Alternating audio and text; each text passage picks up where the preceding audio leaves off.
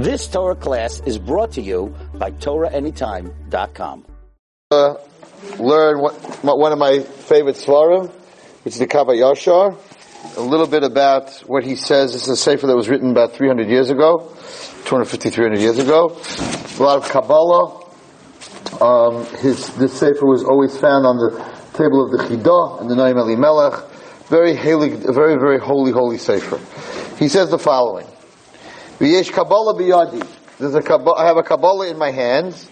Kol Torah she'adam matriach et atzmo l'chvod Yom Tov shel Pesach. All the hard work that a person works l'chavod the Yom Tov of Pesach, v'hu oyef, and he's tired. It's really talking about women. She's tired. V'yogeya.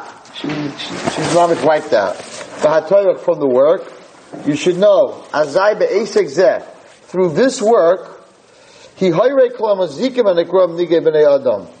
the work of cleaning for Pesach, you kill, you destroy all the mazikim that are called nigei b'nei adam, the plagues of the human being, or nigei is the diseases. Of course, we all know that if you destroy nega, it turns to oneg. So through the destroying of the nega, we have taka oneg yantiv. You should know that a person who's Isaac in working hard for the Pesach, who he's misakin, he does a very big tikkun on his neshama. Okay, that's how we begin. Then he says the following. He says that the night of Pesach, right? This is brought down from the Zayar. Mis'ayra v'nimsa zivuk. We're going to talk about this. Mis'ayra, it's woken up. V'nimsa, we find Zivug Elyon HaKodesh, we find in Shemayim the great Zivug of the Elyon HaKodesh. Uvahatzois HaShulchan, when you set the table for the Seder, V'Haseba, he called it, Haseba is the leaning, of course. When you set the table for the Seder, some people said it the day of Pesach, most people said it the night before. Shemitzayrin Umiyafin Hasiba, when you make beautiful, when you set and you make beautiful this Seva, the Seder, like the way of the minig of Klal Yisrael who are holy. Iker hakavana. What's the kavana, ladies, when you set the table for Pesach? What's your kavana? Right? So most of our kavana is it should look really nice. When the guests come, it should look really nice. He says, no, that's not the kavana. Iker kavana, sarach l'saken hasiba, the reason you're setting the table, l'chvoid HaKadosh Baruch Hu u'shchintei. For the honor of HaKadosh Baruch Hu and the Shekhinah, and we're going to see soon that actually to everyone's Seder, HaKadosh Baruch Hu himself, the only time he really comes into your house sort of with his malachim, he comes to every person's Seder. So when you set the Seder table, you have to have in mind that you're setting the Seder table for HaKadosh Baruch Hu. V'al kain, and therefore, Chalila v'chalila, Chas v'shalom, L'sakein ha'aseba, to set the Seder table, ayidei shifra nachris, through a maid, through a non-Jewish maid. Chas v'shalom, he says. Ki im dafka Yisraelis, it has to be done by a Jew. Umatayv ma'ay, he says, and it's much better, ayidei Yisraelis hatzahira mitumas hanida, that the woman who sets the table is tahar from Tumas Hanida. Umikol shekain. He says, and even better than that, she yaisatayv ayidei besula Yisraelis. It should be done through a young girl who was never tamei. Shaloi royas Nida adayin, that she never saw Nida. Pshita, he says, it's pashit. Shehu toiv umeshubach yaiser. That this is much better and much more praiseworthy. That the person who should set your table should be a girl who's under 12 years old, who was never a nida, or a boy that was never tamei. On the bottom, in the Kavanaki, it says the following. The Kach, now this is what the Kavayasha is saying about his Rebbe. So it's even before 250 years ago. The Kach noyhag meiri v'Rebbe. This was the minhag, the custom of my Rebbe. Lachzor acher besula, to find a young girl, shalei royas adayin, that did not ever see Nida, she tisaken haseba. She should set the table. But if not, if you can't find such a girl, someone that's absolutely tahar, and he brings it down from a Psichsa Zuta on Hilchas Nida, Siman Kuf Pehei, whatever. This is very hard to understand what's going on over here. We don't have this for Shabbos. There's not such halacha for Sukkos, for Shavuos, for Shabbos, for Rosh Hashanah, that such a person should set the table, that you have to find a young girl who's under 12 years old to set your table. Right? By the way, I do that every year. I try, my granddaughter, whatever it is, I try to find someone that Taka was never, because for some reason he's saying over here, I mean, there's something going on over here that we don't really understand, that has to be such a kedusha, setting the table. Who cares who really set the table? You know what I'm saying? Setting the table is so important. I'll explain to you why. Al Kain, therefore, he says, Tzarech loyme shivas v'shizbachai shal ois halayla v'simcha uvegila. That this night of by the Seder, you should be singing shirais v'shishbachais with great happiness. The loyla harais shum lev ragas. Ladies, you're not allowed to show that you're in any way a rush by the Seder. No one's allowed to show that they're impatient or that they're in a rush. He says, and the Zohar brings this down in many places, that specifically we're going to talk about why, that by the Seder, you should show Hashem that you're not in a rush, and you're singing Shirais V'Shishbachos, and you're happy about being there, and you're not looking at your clock, let's finish at 11:30. No. You have to be sitting there, and you have to be enjoying it. We're going to explain everything at the end in one point. Shechiyav hu ala adam l'sapim v'tzias Mitzrayim. That it's a chiyav on every person, on every Jew, to talk about Yitzias Mitzrayim. And many of the Svarim bring down, this doesn't mean just talking about Yitzias Mitzrayim, just talking about what happened thousands of years ago, but people should talk about their Yitzias Mitzrayim. My grandmother, Shalom, who went through the Holocaust, used to always at the table, especially Pesach night, she really didn't talk about it a whole year. When it came Pesach night, she spoke about how she got out of the Holocaust. My father-in-law spoke about in the last days of Pesach, how he got out of the forest at the end of the Holocaust, that a person should not only speak about the Yitzias Mitzrayim, but his Yitzias Mitzrayim, what you went through this year, where you thought you were a slave to something, or you were oppressed, or you didn't see the light at the end of the tunnel, and all of a sudden you had this big Yeshua. So it's not only to talk about, and sometimes you don't want to talk about it to the people at the table, you can talk privately. While you're reading the Megillah, you can thank Hashem for the Mitzrayim that you were in. Meitzar means closed, narrow. Meitzar means to be narrow. All the narrow places that you were mentally and emotionally this year that HaKadosh Baruch Hu took you out of. It's a mitzvah to talk about that also by Sipa Yitzias Mitzrayim. So he says it's a chiyuv on kol adam l'sabi Yitzias Mitzrayim ube'esa sipra hu oisav HaKadosh Baruch Hu l'chol pamal yishalo. When you're sitting in your house in the Kindlech and you are saying the Haggadah and you're talking about Yitzias Mitzrayim, God in Shemayim gathers l'chol pamal yishalo, all of the angels, his whole kingdom in Shemayim.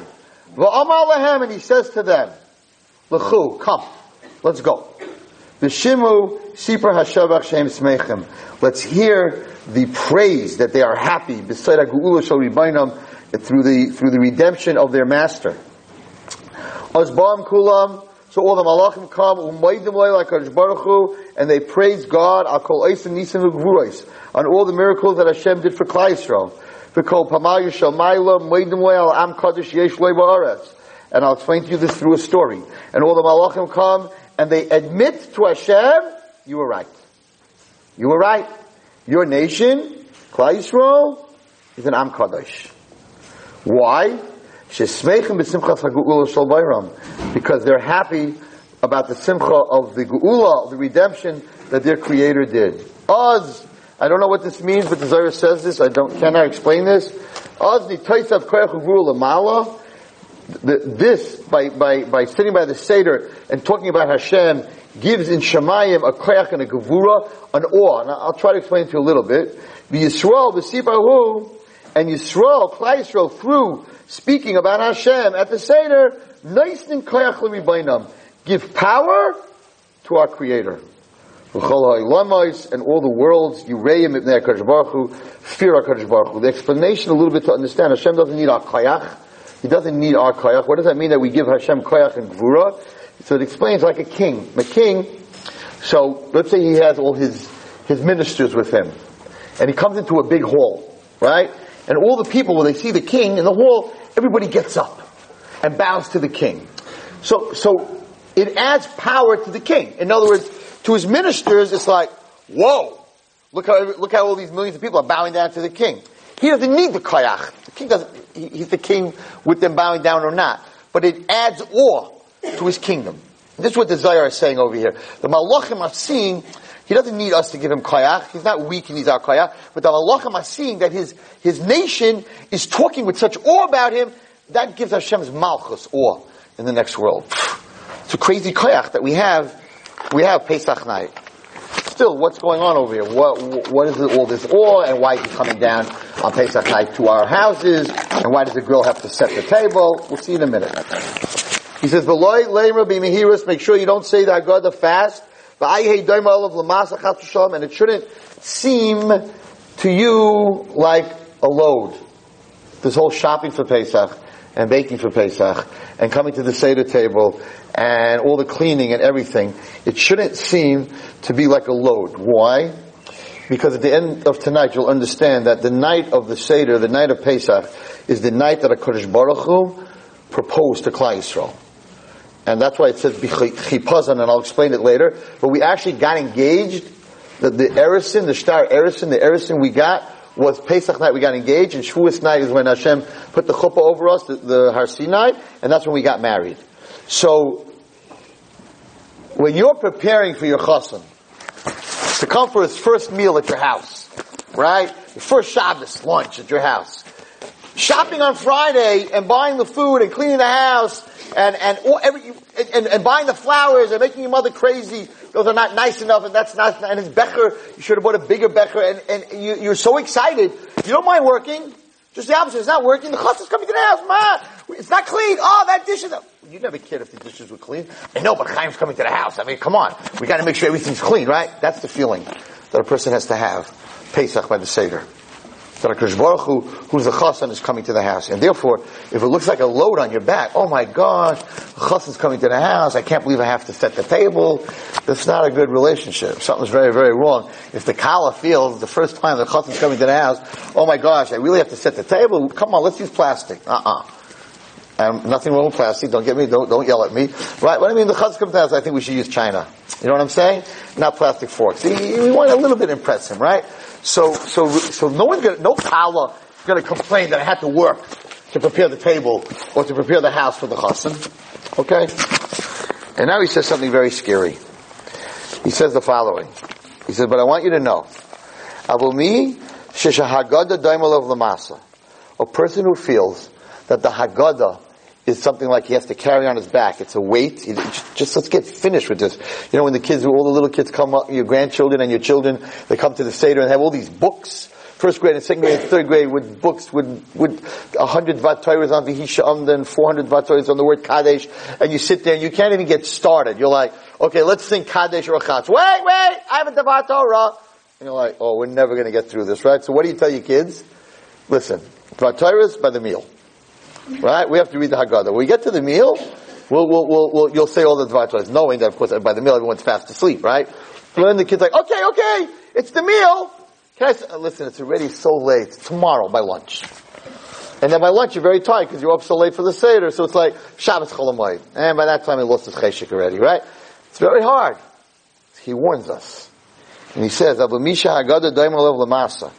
A person who feels that the Haggadah and the Seder is a weight, and you feel like you have to go through this, you're being forced. Oh my gosh, another Seder, we got to do this again the second night, and can't we get to the food already?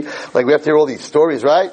He says, I want you to know, or you sit there very out of it, very lazy, ubli simcha, and you're not happy to be at the Seder, b'kabanas halev, and your heart is not in it. He says the following. Azai, I want you to know, you will not be zeicha chas v'shalom.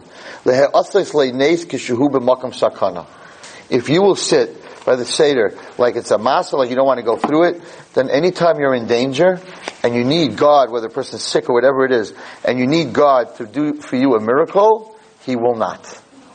Now, it's an interesting thing because I'm writing a book, which Baruch Hashem we're almost finished, which I've told you on Hakaras HaTov, and there's a very fascinating halacha. We came across a halacha that's very, very scary. There's a halacha brought down that if you know that the person you're going to do a favor for is not going to appreciate it, you're not allowed to do them a favor.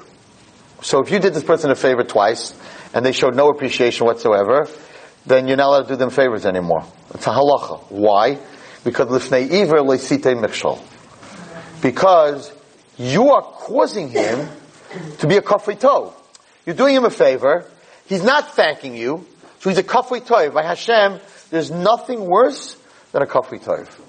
So better, don't do him a favor. If you don't do him a favor, he's not a kafri tov. You didn't do him a favor. But if you do him a favor and you know he's not going to appreciate it, you're not allowed to do him a favor. It's a big chiddush. Because you're going to cause him, you know he's not doing he's not going to thank you, so you're going to cause him to be a kafei tov.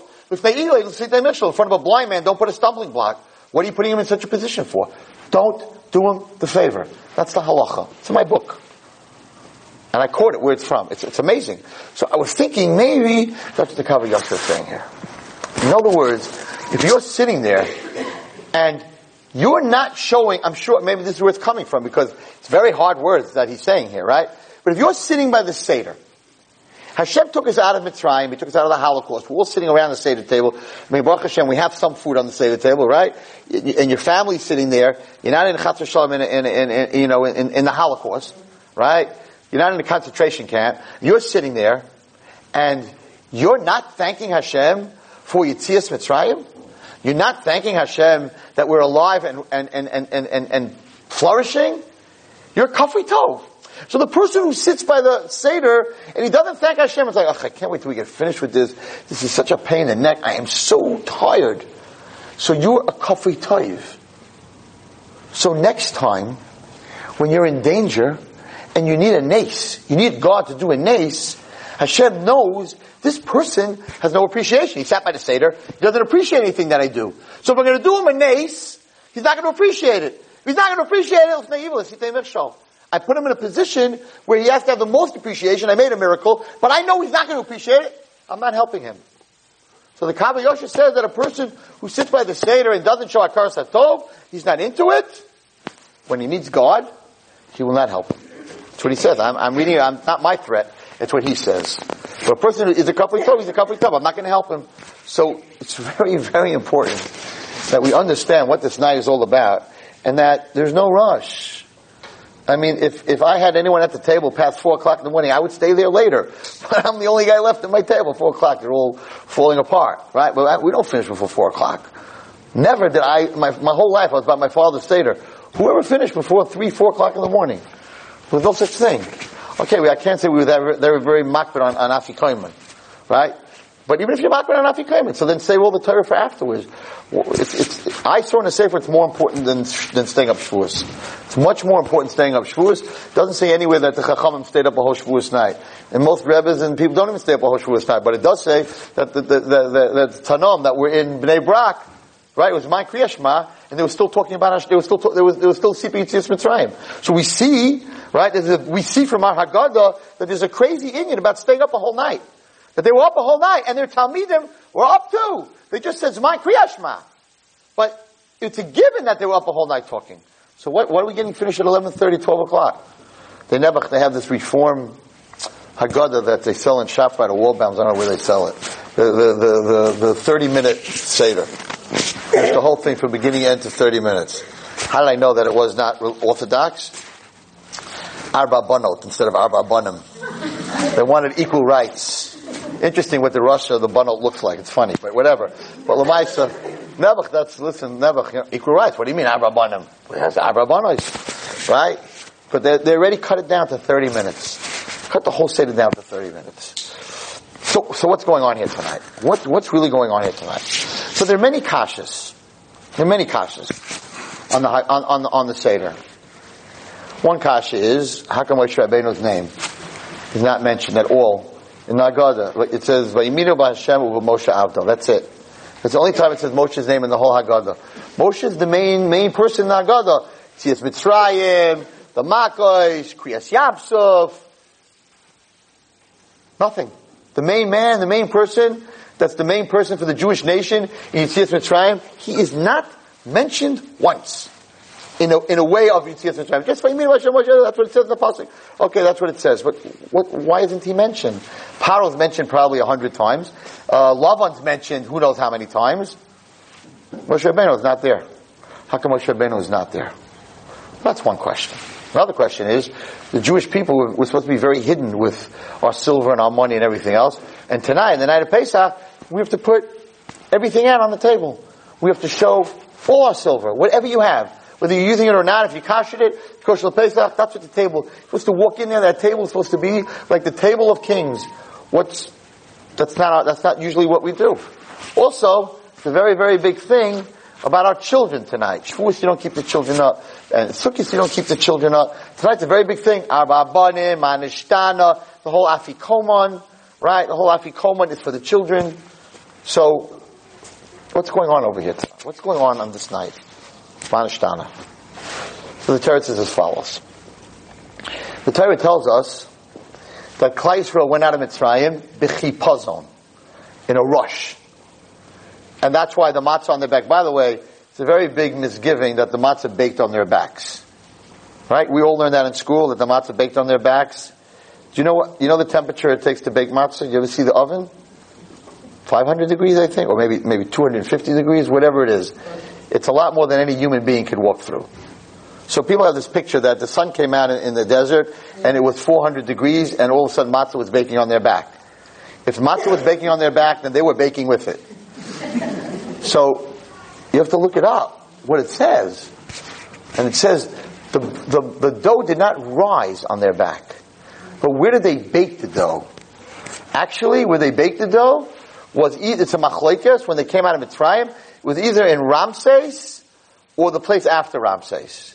So the dough didn't rise, but then they took it to ovens and they baked it into matzah. If it would have baked on their backs into matzah, then they would have been a matzah too. Because the degrees to bake a matzah is extremely, extremely hot. Why did Hashem do this to us?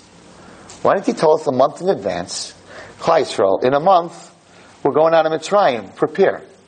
All of a sudden, in the middle of the night, Kakatzois Halayla, Moshe Rabbeinu comes to Klal Yisrael, says, get your shoes, get your sticks, get your clothing, no one had time to make bread, no one had time to bake, no one had time to pack. Out! Why did Hashem give us 30 days advance notice? In a month, we're going to leave Mitzrayim. Then we could have had kakash cake and 7-layer cake, right? All the ladies would have cooked. We would have pastrami sandwiches. It would have been a geschmacka, right? Okay, Yitaka would have been a big problem. It would have been a big problem because you know how Jews travel. You go to any of these parks, right, where we go. So 3 kids pile out of the car and 16 boxes of food. You got the matzah, you got the peeled apples, you got the tuna fish, right? And the goyim are standing by the park. They're like, it's an invasion. Are these people moving in for 3 weeks, right? So maybe HaKadosh Baruch Hu understood that if He told us a month in advance, we would have had like 4,000 donkeys, full of food. We would have never made it to Har Sinai, right? But that's not really the reason. What's the real reason? Why didn't He warn us? Why didn't He tell us? It's a very deep answer. And the answer is that HaKadosh Baruch Hu, Klal Yisrael was, he told by the Bris Ben Absarim, that these are my children, this is my Kala, and as we say in Shir Hashirim, and in 400 years, in Mitzrayim, I'll take them out. But 210 years into Egyptian slavery, we hit the 49th level of Tumah. And when we hit the 49th level of Tumah, HaKadosh Baruch Hu realized that another day in Mitzrayim, we're on the 50th level, we'll never come out. So it's sort of, the Zohar explains, it's a little hard to understand, because Hashem knows everything, but of course we spoke about this, He knows everything only because that's what happened. So there was a moment in Mitzrayim that if HaKadosh Baruch Hu did not grab us at that moment, He would have lost us. And I was telling the girls today in seminary, I have a lot of Talmidim that are boys. And my rule is you have to go out 10 times. After 10 times, that's it. You better know. Both of you better know, right? 10, 11, 12, 9, in that range. I got guys that go out 15 times and 16 times. I'm like, no! Propose. Let's go. What are you doing? What do you think's going to happen next date? Right? And they're like, Rebbe, I'm not sure. They have commitment problems. Right? So I call up the girl and I say, listen, there's only one way to get this guy to commit. Next date he takes you out. Tell him, by the way, we're going out a long time. My mother told me yesterday that the Shadchan called this superstar.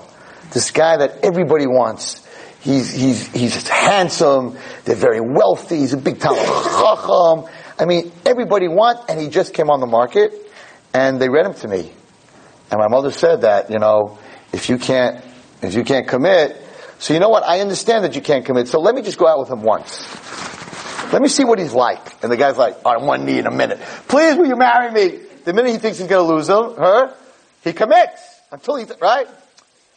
It's very, very deep, because Baruch Hu thought he would lose us.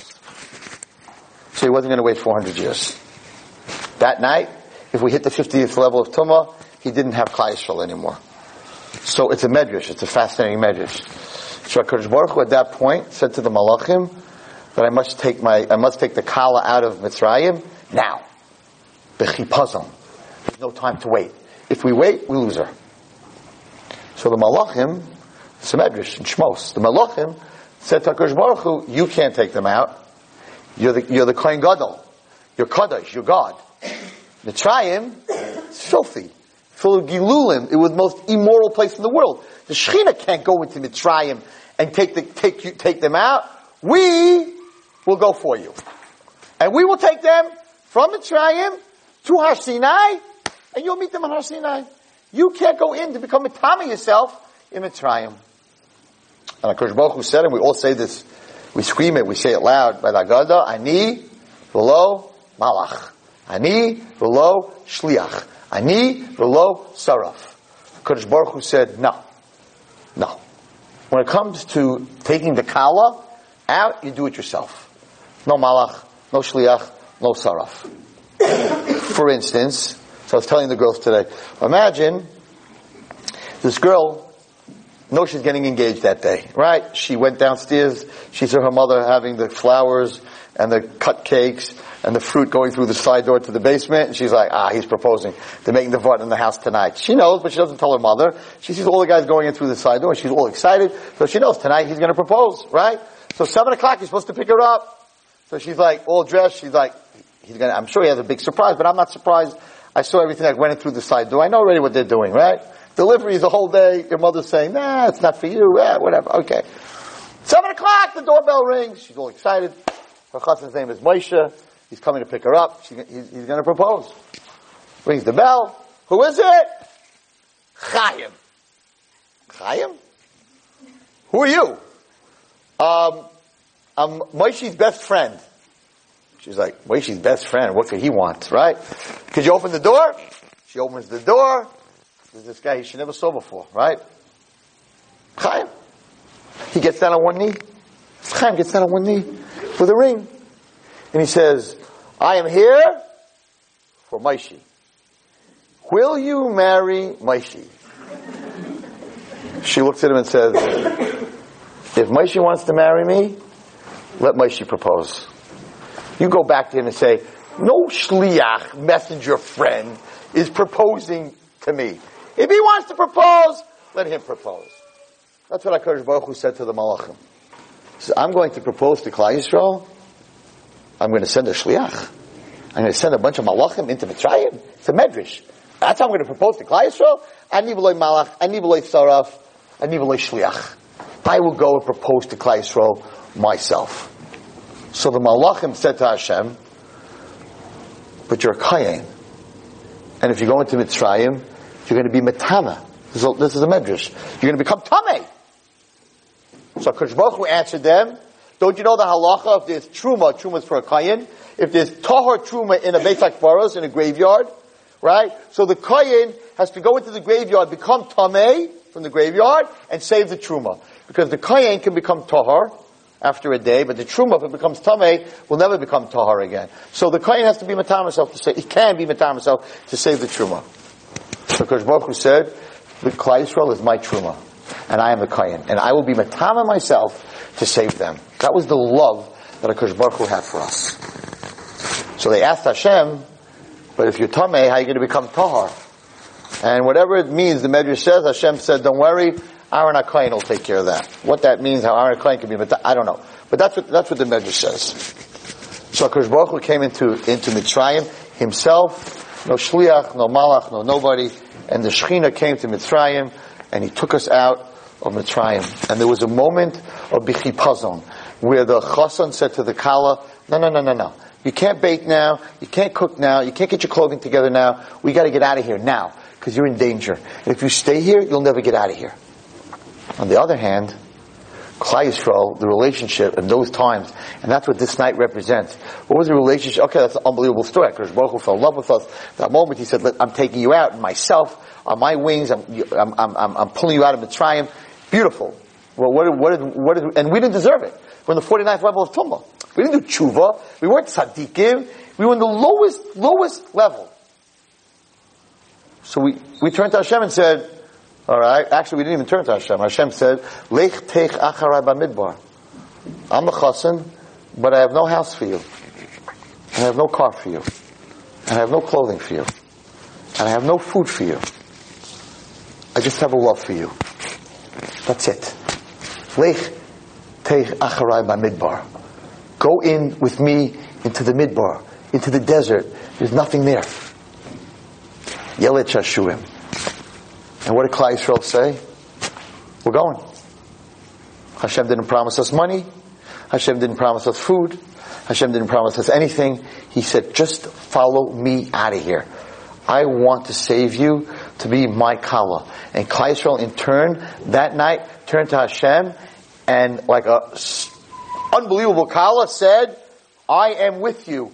We don't need anything else. And continued that later on by saying Nasiv and Ishma. You have to understand the level that Klal Yisrael, even though we're on the 49th level of Tumah, as far as Avodah Zarah was concerned, listen, a whole nation, you have to promise Esav and Amalek and Canaan, and you would have to promise to take them out of Mitzrayim, right? He said, I'm taking you to a midbar. I'm taking you from the fire, what's the saying? Right? From the fire into the fire. I'm taking you out of being slaves, at least you're getting food, and I'm bringing you to a midbar where you're getting nothing. And we said, we're with you. The Nevidik mashal.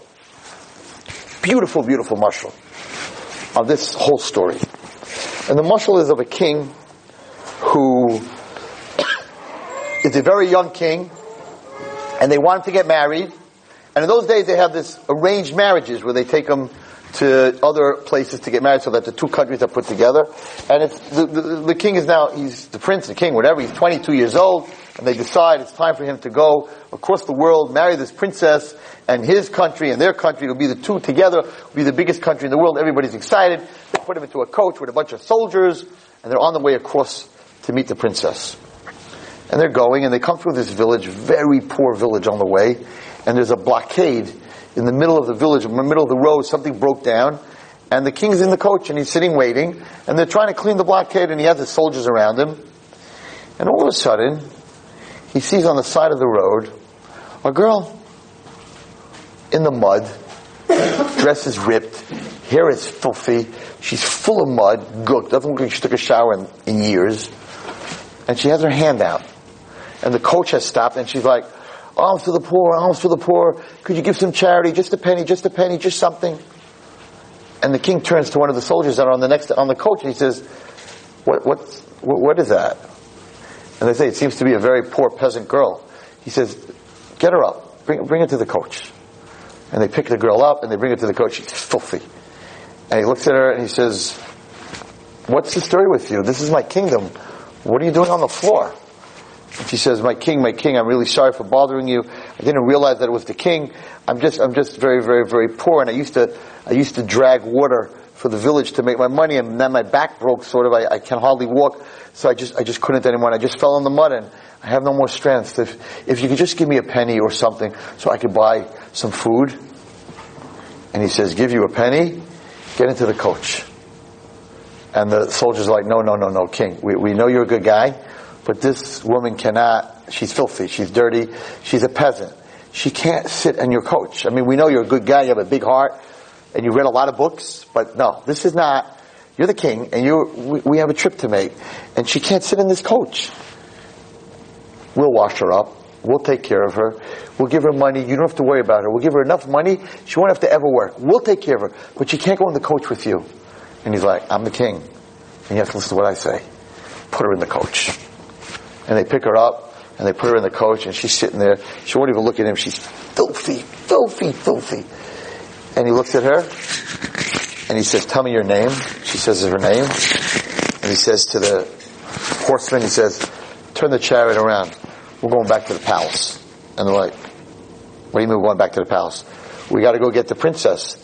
He says, this is the princess. And they're like, no, you don't understand. Hold on. And they call like the assistant to the king, and he comes to her, he says, what are you doing? He says, this is my princess. And they're like, no, it's very nice. You read this in books. It's very romantic. This doesn't work. She's a peasant. She's filthy.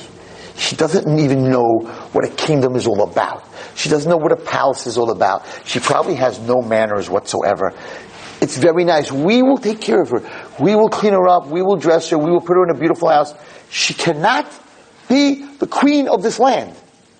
And he's like, I am the king. We're going to the palace. And they turn the chariot around, and they go back to the palace. And of course they walk into the palace, and this girl's walking all filthy, and everybody's talking. King cracked up. He's mashig. He brings home a filthy peasant. What is he doing, right? He calls in the chambermaids, and everybody says, I want you to take her to my mother. The queen's not alive anymore. To her room, shower her, perfume, makeup, do her hair. I want you to get one of my mother's gowns. I want you to put it on her. Tonight at 6 o'clock, I want her sitting at the dinner table. The whole place is going crazy. He's crazy. What is he doing? I mean, this happens in the movies and in the books. This is not real. She's a peasant. You don't bring a peasant into the kingdom to become the queen. You don't listen to nobody. Of course, they bring her to the 6 o'clock. She walks in there. She's gorgeous. She's everything that he thought she would look like. And she sits down, and they're all whispering like, wow, but she's still a peasant. And of course, when they serve the food, she doesn't even know how to hold a fork or a knife. She starts eating with her hands. And the second to the king says to him, he says, you see, I told you, she's very pretty, I agree with you, but that's not what this is all about. You have to know how to run a kingdom if you're a queen. The woman's eating with her hands. She can't be a queen, she's a peasant. And he turns and he says, we got time. We'll teach her. We'll teach her how to eat with manners. We'll teach her how to be in the court. We'll teach her what it means to be a queen. And then I'll marry her. And she becomes the queen, his right hand, and everybody lives happily ever after. Very Wallerstein, very nice story. It's good we took a break from cleaning. You gave us a nice little story here. Now we can go back. What are you telling us this story for? It's Neiridika Marshall. It's exactly what happened in Mitzrayim. You have to look at this medrash. And the medrash says the following. When HaKadosh Baruch Hu said to his Pamal Yishalmaila that I'm going down into Mitzrayim and I'm taking out the Jewish nation, the Malachim said to him, says the medrash, they're slaves. They're on the 49th level of Tumah. They're slaves. They're nobodies. They're filthy, they're muddy, they're dirty. They're on the 49th level of Tumah. And on top of that, they're peasants. They're 210 years in slavery. If you're going to pick a nation to be yours, pick the Mitzrayim. The Mitzrayim were the lords of the world. The greatest army. Nobody ever escaped Mitzrayim. If you're going to pick a wife, pick a wife. Pick a princess. Pick royalty. What was the royalty in the world? Mitzrayim was the royalty. Mitzrayim was the richest country and the most powerful country. And Hashem said to the Malachim, no, Klal Yisrael. But they're filthy and they're dirty. And he said, that's right. We'll take them out of the mud. We'll take them out of Mitzrayim. We'll clean them up. We'll bring them to the Matan Torah. We'll teach them how to be the Kala of the master of the world. How to be a person in this world that represents God's kingdom. And we'll teach them the 613 mitzvahs of the Torah. We'll teach them the guide on how to be the wife of the king. And that's the secret of the Zohar and the Kavayasha. Every Pesach night, Hashem gathers all those naysayers and all those doubters who thousands of years ago, when he said he's going to take this girl out of the mud and he's going to make it his wife, and the Malachim said, them? Slaves on the 49th level of Tumah? And Hashem said, yes. Because when you wipe away all the dirt of Klal Yisrael, when you wipe away all the filth and the dirt that covers us, what's underneath is the most beautiful nation in the world.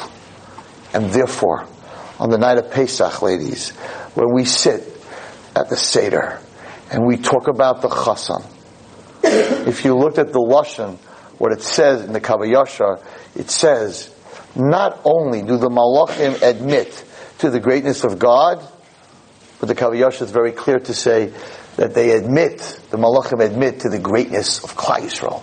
What does that mean? That they admit to the greatness of Klal Yisrael. And the answer is, they were the doubters. They were the ones who said, she's filthy, she's dirty, you can't bring her home, she's not. And Hashem said, no, this is my Kala. So now, HaKadosh Baruch Hu takes these malachim and says, look at these beautiful Jewish kindlech. Look at this nation. Look at this beautiful girl who I picked to be my Kala. Look how wrong you were. And that gives kavod and awe to the Melech Malchei HaMelachim. But if you sit there by the Seder, and it's a masa, and I can't get, so hard, and I'm so miserable, then the Malachim say, we were right. She was muddy outside, and she was muddy inside. She was a slave, and they're still slaves. They're slaves to their videos, and they're slaves to all their Narishkeiten, and they haven't changed. They're sitting by the Seder table, and they're talking politics, and they're talking real estate, and they're talking business, and they're talking Lashon Hara, and they're talking everything else but what they're supposed to be talking about. And the Malachim say to Hashem, you were wrong. Mud on the outside, mud on the inside. So it says you have to be very careful how the table is set, and you have to be very careful what's being said at the Seder, because the HaKadosh Baruch Hu comes to every house to prove to the naysayers, to prove to the Malachim who said that we don't deserve to be the princess. Hashem comes to prove that we do deserve to be the princess. Chas v'shalom, if in that house Hashem is embarrassed, so to say, in front of his Malachim, when they say, you see, we were right, you should have married the Egyptians. They would have treated you right. The Jews, they're in a rush, 11:30, they want to go to sleep. It's a very scary Zohar, but it's a very real Zohar. And that is why Moshe Rabbeinu's name is not mentioned in the Haggadah. Because Moshe Rabbeinu was the Shatchin. Moshe Rabbeinu brought Klal Yisrael and HaKadosh Baruch Hu together. But everyone in this room knows that once you're engaged, you drop the Shatchin. Seriously, this is not my answer. This is what's brought down in Chazal. There's no reason to talk about Moshe Rabbeinu. In fact, if you're going to sit by the Seder and talk about Moshe Rabbeinu, it's an insult to the Chassan. What are you talking about the Shadchan for? I'm here, the Chassan's here, and you're talking about the Shadchan? You're talking about my sister Elisa Elephant? Right? That's what you're talking about, the Shadchan? When I'm here, that's what you're telling your friends about? How great the Shadchan is? Instead of how great the Chassan is? Moshe Rabbeinu, you have no place at the Seder. You're very important in the Torah, but you have no place in the Seder. The Seder is on such a level, it's on such a level that it's just Zivug. Zivug has no room for a third person. Zivug is a man and a wife. Third person is adultery. There's no room for a third person, and therefore there's no room to speak about anything but HaKadosh Baruch Hu by the Seder. There are people, I saw in a Sefer that's brought down, there are people that only speak Lashon HaKodesh by the Seder. They don't speak English or any other language. They only speak Lashon HaKodesh, not Ivrit. Lashon HaKodesh, that's all they speak by the Seder, because the Shekhinah is there. You only speak Lashon HaKodesh. Most of us don't have such a good grip on Lashon HaKodesh, so we speak whatever language, it's fine. But that's how Kaddish it is. What's the proof of a good marriage? What's the proof? How do you bring two people together and make them one? Really, you can't. They're two different people. How do two people become one person? There's only one way. Through a child. A child that walks the earth is the combination of the mother and father. There's a very beautiful poet who wrote, even after the mother and father passed to the next world, they still walk upon the earth. Because their child is still here. The child is made out of the two of them and Hashem. So even after we're gone, after 120 years, our child is here, who's made out of the two of us, and then they have children, our grandchildren, who's made out of the two of them, but they were made out of the two of us. And the continuation, we always walk the earth through our children, our grandchildren, our great-grandchildren, our great-grandchildren. So the consummation of a marriage between two people is their child. The destruction of Mitzrayim was Makas B'chayros. Because the consummation of the Mitzrim and their Avodah Zarah was their children. So Kadosh Baruch Hu took that first child that made them one the first time, and he killed all of them. On the other hand, the consummation of us and HaKadosh Baruch Hu is our first child. And therefore HaKadosh Baruch Hu specifically saved all the B'chayrim of Klal Yisrael, because that, through our children, we become one with God. It's a Zayar. So therefore, there's nothing more important on the night of our Chassan, who says, I married the right girl, which was Klal Yisrael. There's nothing more important to him than our children. Our children are the consummation of that marriage. And therefore, the most important part of your Seder is not the father to say a Dvar Torah, but for the children to say a Dvar Torah. Because that's the actual consummation of us and HaKadosh Baruch Hu. And that's why we have the whole thing of the Afikoman, is to keep them up, right? So that they're looking for the Afikoman. It's not for tonight, it's much deeper. Afikoman, the whole thing of the Afikoman is, there's a lot of Kabbalah on the Afikoman. One of the points is brought is, there's different minhagim, right? One minhag is that the father hides it, the kids look for it. And one minhag is that the kids hide it and the father looks for it, right? But the Maisa, the real minhag, or the first minhag of Afikoman is that the father hides it, then the kid finds it, then the kid hides it, and the father has to find it. Whatever. But that the father hides it first. Really the father's supposed to hide it first, and the kids are supposed to look for it. Why? So it talks about that at the end of the Seder, we missed Hashem. We saw him by Yitzias Mitzrayim, we saw him by Kriyas Yamsuf. At the end of the Seder, the father, which is HaKadosh Baruch Hu, hides the Afikoman. And Klal Yisrael, it's our job, the children, to look for HaKadosh Baruch Hu. The Afikoman represents the Shekhinah. And we're supposed to look for the Shekhinah, and HaKadosh Baruch Hu is teaching us that if you look and you search, you will find, and when you find, I'll give you a present. It will definitely be very rewarding. So the deepness behind it's not just a game. The deepness behind the Afikoman is actually, we're looking for the Shekhinah, we're going around, you should go around with your kids and say, okay, the Shekhinah's hidden. Let's go look for the Shekhinah under the blanket, under the pillow. The Shekhinah's everywhere. Let's see if we can find them. And when you find the Afikoman, it says, just like you look for the Afikoman because you want a prize, every Kindlech needs to know. If you look for HaKadosh Baruch Hu, every person needs to know in their neshama. If you look for HaKadosh Baruch Hu under the pillow, in all the hidden places that He's hidden, Hashem guarantees you a prize. For sure. Ein maftir achar Afikoman. There's nothing after that. There's nothing greater than looking and finding HaKadosh Baruch Hu. Ein maftirin. There's nothing after that. That is the greatest level. That is the highest level that a person can reach. That when he looks and he seeks and he seeks and he seeks till he finds, you hit the top. That's the top. Ein maftirin. There's nothing after that. That is the top. That's the representation of the Afikoman. And that's why also it says that you have to make believe like you're mamish leaving Mitzrayim. That we say that, right? What do you mean I have to make believe like I'm mamish leaving Mitzrayim? So Rav Shimshon Pinkus says it's like when you want to show your grandchildren or you want to show your children, maybe your grandchildren. So I want to show them that I got married, right? You're like, Tati, Zadie, let me see the picture of your wedding album. Right? You open your wedding album and it's like, wow, you were so young. Wow, look at her, right? And how come my mother's not there? I'm like, it doesn't work that way. If I just got married, I'm talking to my grandchildren, your mother can't be, in any of these pictures. I just got married. You have to hard to explain to grandchildren, like, where's mommy? Where's all my aunts? Where's everybody? I'm like, not yet. This was before them, right? But anyway, you take out all your pictures and you go through them. We look so cute and we look so young, and right? The night of the Seder, you have to make believe that you were there, that you were by your engagement. So it has to be mamash like a picture, like you were in Mitzrayim. So you have to picture, that's the mitzvah. You have to picture, many people go around on their shoulder with a pillowcase, right? You have to picture, Ki'ilu, I am leaving Mitzrayim. I'm showing the film of me leaving Mitzrayim, of our engagement. Look, I am at the engagement. That's why it has to be Ki'ilu like you left Mitzrayim. It's a replay of this crazy moment. And of course it's Leil Shimurim, because the night that the chassan gets engaged, of course he's going to watch the Kala. So it's a Leil Shimurim, leave your doors open, leave your windows open. But it's a moment when Hashem fell in love with us, but we didn't earn it. Marriage, you have to earn. Marriage is part of, right? What did you do? You got down on one knee, you said, will you marry me? Your father bought you a ring, a diamond. What did you do for this girl? Did you do anything? Did you ever work for her? Did you ever do anything for her? You did nothing for her, right? You had your father's credit card, you went around, you took her out to eat. What did you do for her? Why is she saying yes? What does she deserve you for? And vice versa, what did she ever do for you? She bought your clothing, she cleaned the dishes, she did your laundry, she cooked for you. What did she ever do for you? So she didn't do anything for you, you didn't do anything for her, and you're saying, will you marry me? And she's saying yes. Why? Lama.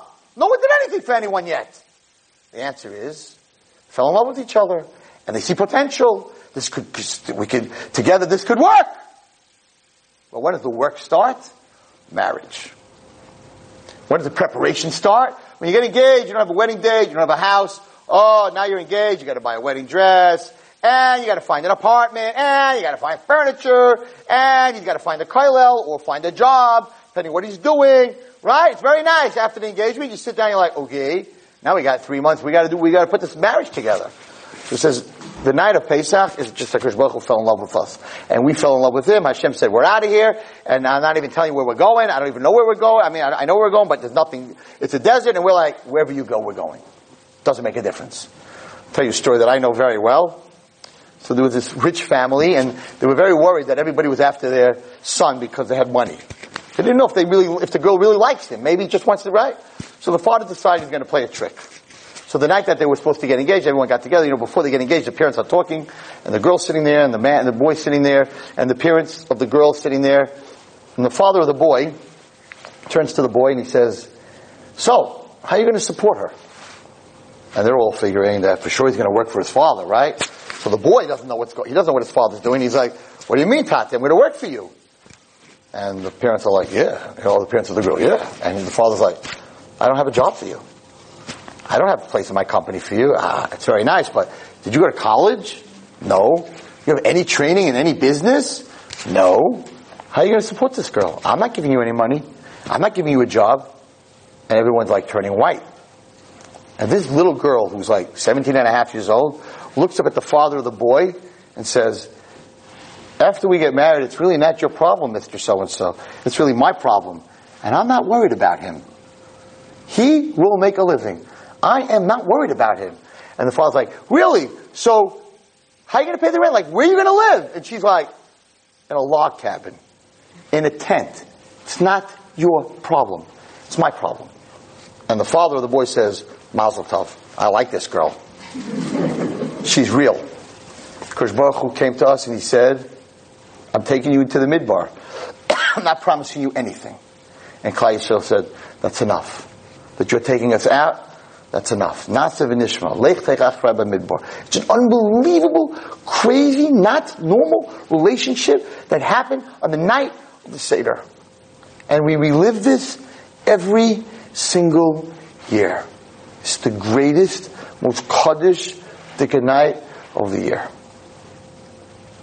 And it's very hard to understand. There's a lot of paradox. And I'll finish with this. I want you to take home a lumdish Dvar Torah to say at the table, blow them all away. All your kids and brisk and everything, you're going to blow them all away. I'll tell you a very short Dvar Torah, but it's so lumdish. So a girl asked me last week, what's lumdish? How do you translate lumdish? I said, there's not really an English word, but this is what it means. That's lumdish. So there's a lot of paradoxes, and I wish I had more time tonight. But, matzah, maror, which is bitter, and lechem oni, and then you have wine, and you have dipping. So you're pretty much all mixed up a whole night. Am I a king, or am I a poor man? Right? And we know, how do you know what's rich? When you lean, right? So maror, when you eat your maror, you don't lean. When you eat your matzah, you lean. Why do you lean? Matzah, you open up holach ma'anya, poor man's bread. So it's poor man's bread. Why am I leaning like a king? It's not king's bread. It's poor man's bread. I'm not telling you the answer. You'll find it on your own. It's another 45 minutes here. If you have a chance, I said it, you'll hear it on Kol Lashon. It's a very long answer. To make a long story short, the bottom line is that we are on the 49th level of Tumah. HaKadosh Baruch Hu gave us matzah, which the Zohar calls lechem d'mnei nusa. It was bread of emunah. We were going out without anything, right? It was bread of emunah. And now, we're in such a bad place, right? On whatever level we're on, HaKadosh Baruch Hu says, eat that matzah, which was the matzah that got you out of that depression, out of that Mitzrayim. And if you eat that matzah, your neshama will remember that taste of the matzah thousands of years ago, and it will remind your neshama of you leaving Mitzrayim and everything that happened. And therefore, even though it's lechem oini, it's a bitter pill, it's a bitter medicine, but the bitter medicine is the medicine that saved us. So the same, even though it has a bitter taste, the medicine, it has no sugar and no eggs and no nothing, but that's the lechem, the menusa. When we eat it, it wakes up on neshama. But I want to just tell you a very fast Torah, and I'll let you go. You must say this over at the table. And you're going to stump everybody. Listen to me carefully. So we sit at the table and we take the maror and we dip it in the charoses. Right? Why do we dip the maror in the charoses? To make the maror sweet. Shulchan Aruch says, what's charoses made out of? Apples, nuts, and red wine. Svadim is dates, nuts, and red wine. Okay?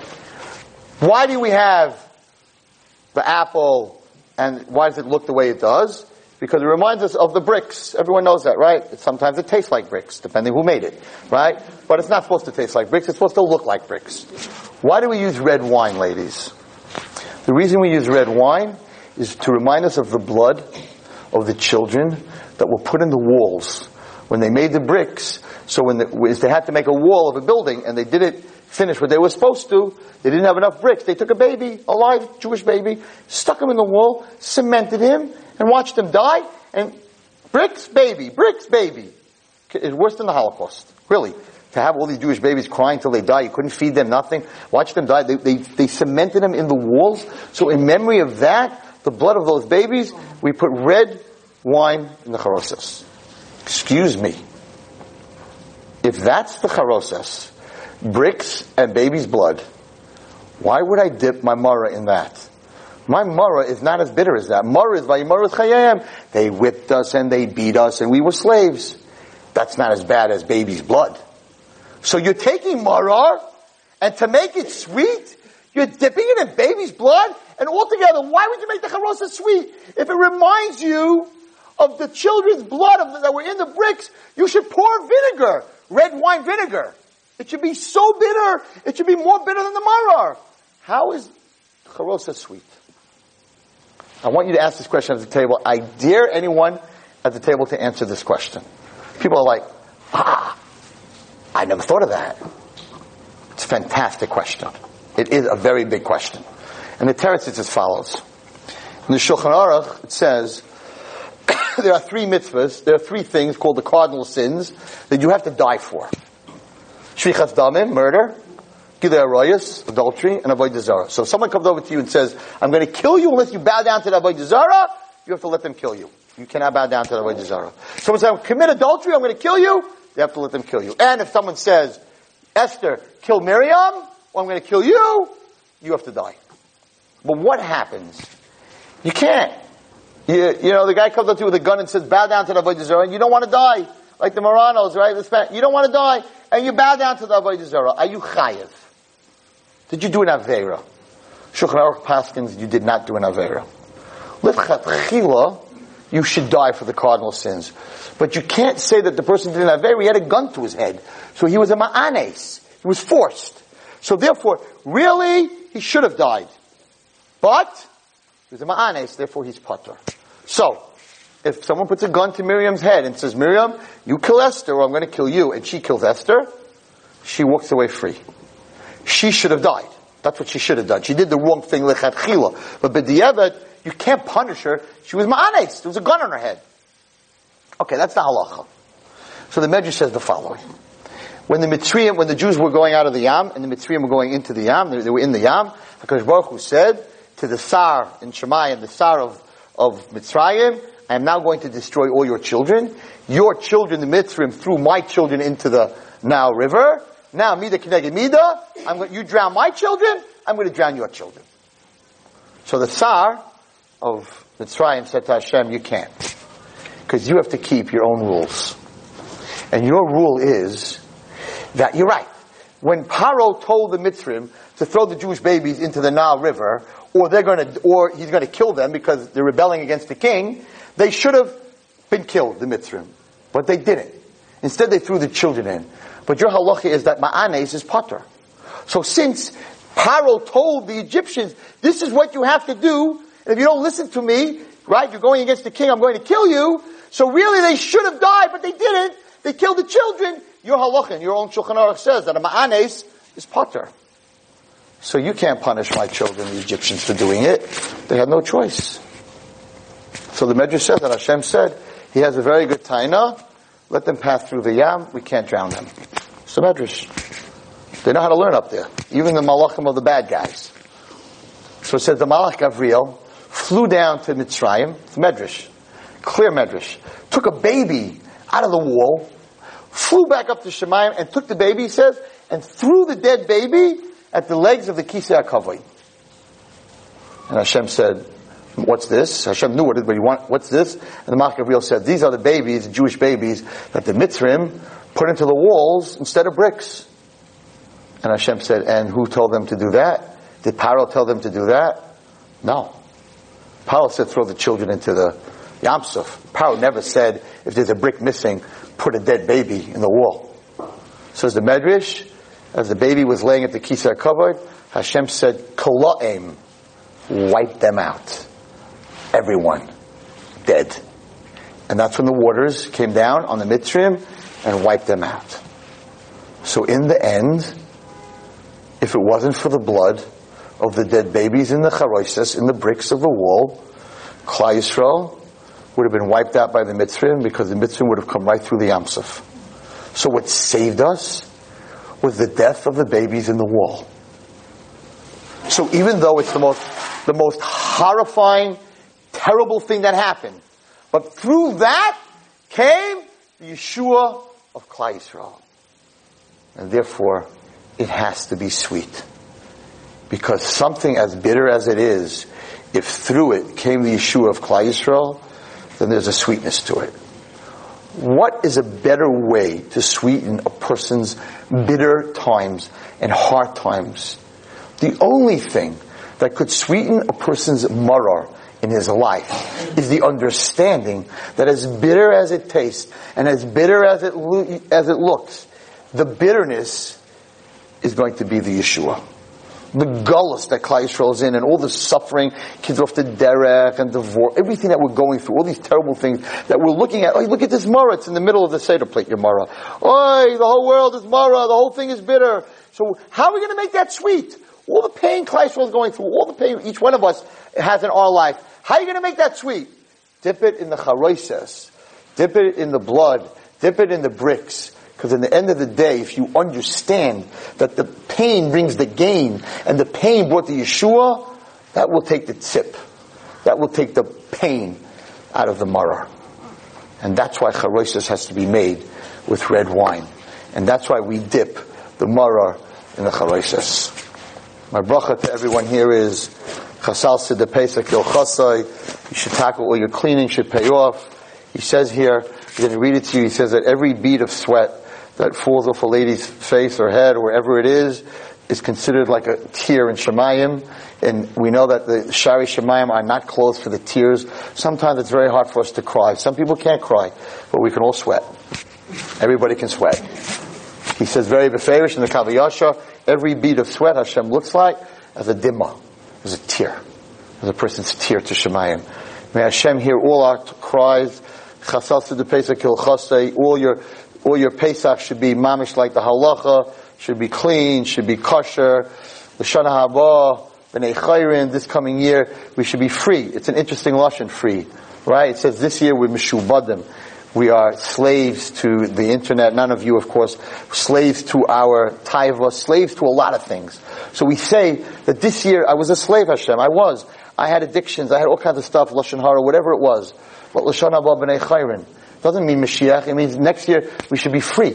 we should have the true freedom of the coming of Mashiach. L'shana haba b'Yerushalayim ha'bniyah. You've just experienced another Torah class brought to you by TorahAnytime.com.